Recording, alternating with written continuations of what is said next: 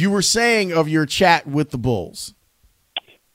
It was an interesting day, Lawrence. We had Billy Donovan, about as you would expect, talking long-windedly about where the Bulls need to improve. Arturas Karnisovas, always more guarded with his comments. And then they trotted Zach LaVine out on Zoom because he had just cleared COVID protocols with a negative test. And the situation was a lot of Zach LaVine talking about his upcoming unrestricted free agency this summer. And Zach took a hardline stance to open these negotiations. I don't know if you want to call them opening arguments or whatnot, but he did not confirm that the Bulls are even the clubhouse leader in free agency for him this summer. Lawrence, he's going to, as he put it, look A through Z at his options, assess everything, and Zach LaVine wants his max money. So he is now a client of Clutch and Rich Paul, who has ties, obviously, to LeBron James, and those guys are hardline negotiators. So what I learned today was we're going to probably have a little bit of drama and consternation and concern leading up to free agency at the very, very end of June and then July 1st. Well, I like that. I'm glad that Zach wants to go out here, and we already saw players from around the league courting Zach LaVine. I imagine there will be plenty of teams that would want his services. But can you explain to the Bulls fan that's listening why the Bulls can offer him more money than anyone else? Yeah, so the Bulls can offer up to 5 years and $212 million. Outside suitors, if he was to sign outright with them, not a sign and trade, would be able to offer around 4 years and $160 million or so. That's written into the CBA. It's just another avenue for teams to help retain their own stars, giving the extra year of contract certainty, more guaranteed money. So for Zach, obviously, he's looking at this landscape. Lawrence, you got to remember, he's far and away the best free agent available this summer. It's not a good summer for free agency in the NBA. Obviously, some things can shake out with like James Harden, Kyrie Irving player options. Maybe something weird happens there. But when you're looking at unrestricted free agents, Zach LaVine's the star. Zach LaVine knows he's the star of unrestricted free agency. He knows he outplayed his 4-year, $80 million contract before. So in his mind, he has lots of leverage. This is a Bulls team that if he just outright walked and left from them, they wouldn't be able to replace him with $36 million.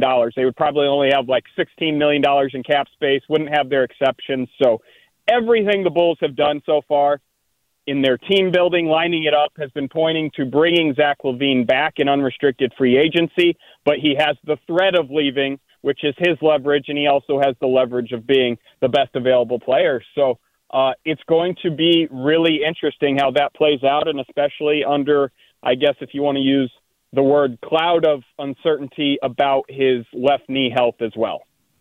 Okay, so if you're Zach, is there anything basketball-wise that would make you not want to come back to the Bulls? No, I don't think so, Lawrence. But I thought I'm going to stop short of calling this a red flag, but it was interesting and notable when he was asked during his media session today, what are the factors you're going to value most in free agency?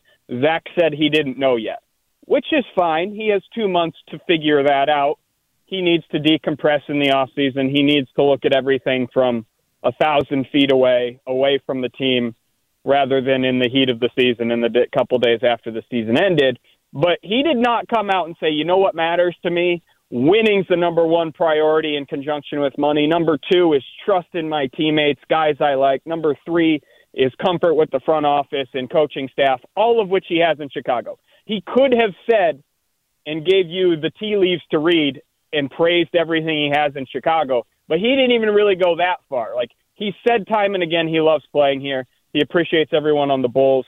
But when given the option of 2 avenues to go down on a middle-of-the-road neutral question, he chose to go the, hey, I'm going to take a hard stance. I'm not going to sit here and flower praise on them for everything. So I thought that was notable. But from a basketball standpoint, are there better situations out there in the NBA than the Bulls? Yes. Are there realistic situations for Zach LaVine to land in that are better than the Bulls?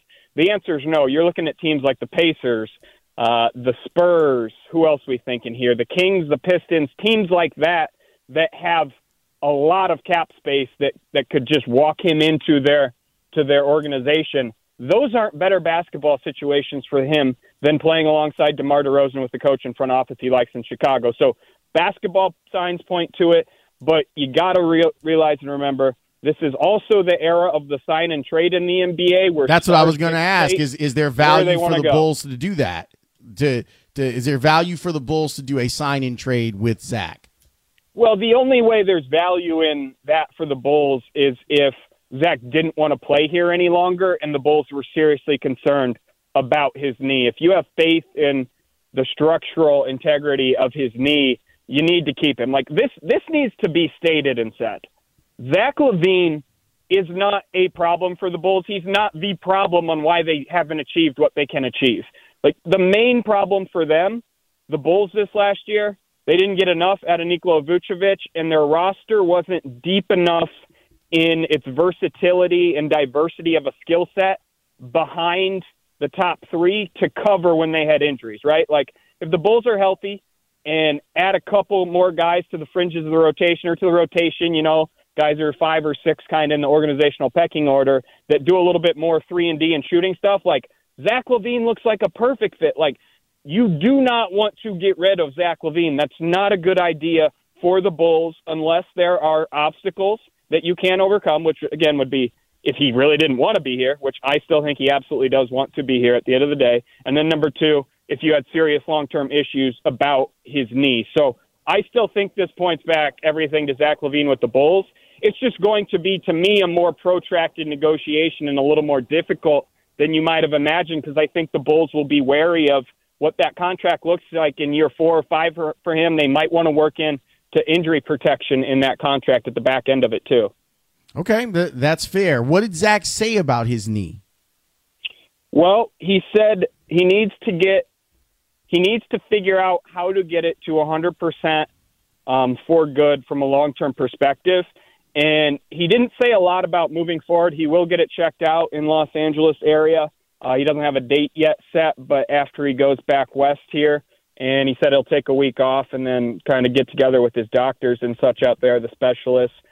I think this is probably headed for a surgical procedure. He's acknowledged it could be. Everything we've heard reporting-wise, I know Joe Kelly of the Sun-Times has done a great job reporting that on that. It looks like it's headed for knee surgery. So it seems like Zach's pretty confident that this will get taken care of. It's important to note the Bulls doctors and outside doctors have both said there is no structural issue at this point. And Zach talked a lot about how he maintained the knee through just a lot of rehab, a lot of treatment throughout the season. And that took a lot out of him. Like it was more of an all-day thing. And it's not like he shows up at 3:30 and gets a massage on the knee and is ready to play, right? Like this is a lot of maintenance all day, and he didn't play at 100%. So he wants to be able to play at 100% long-term instead of 70%, 60%, and that's his goal this summer with the knee.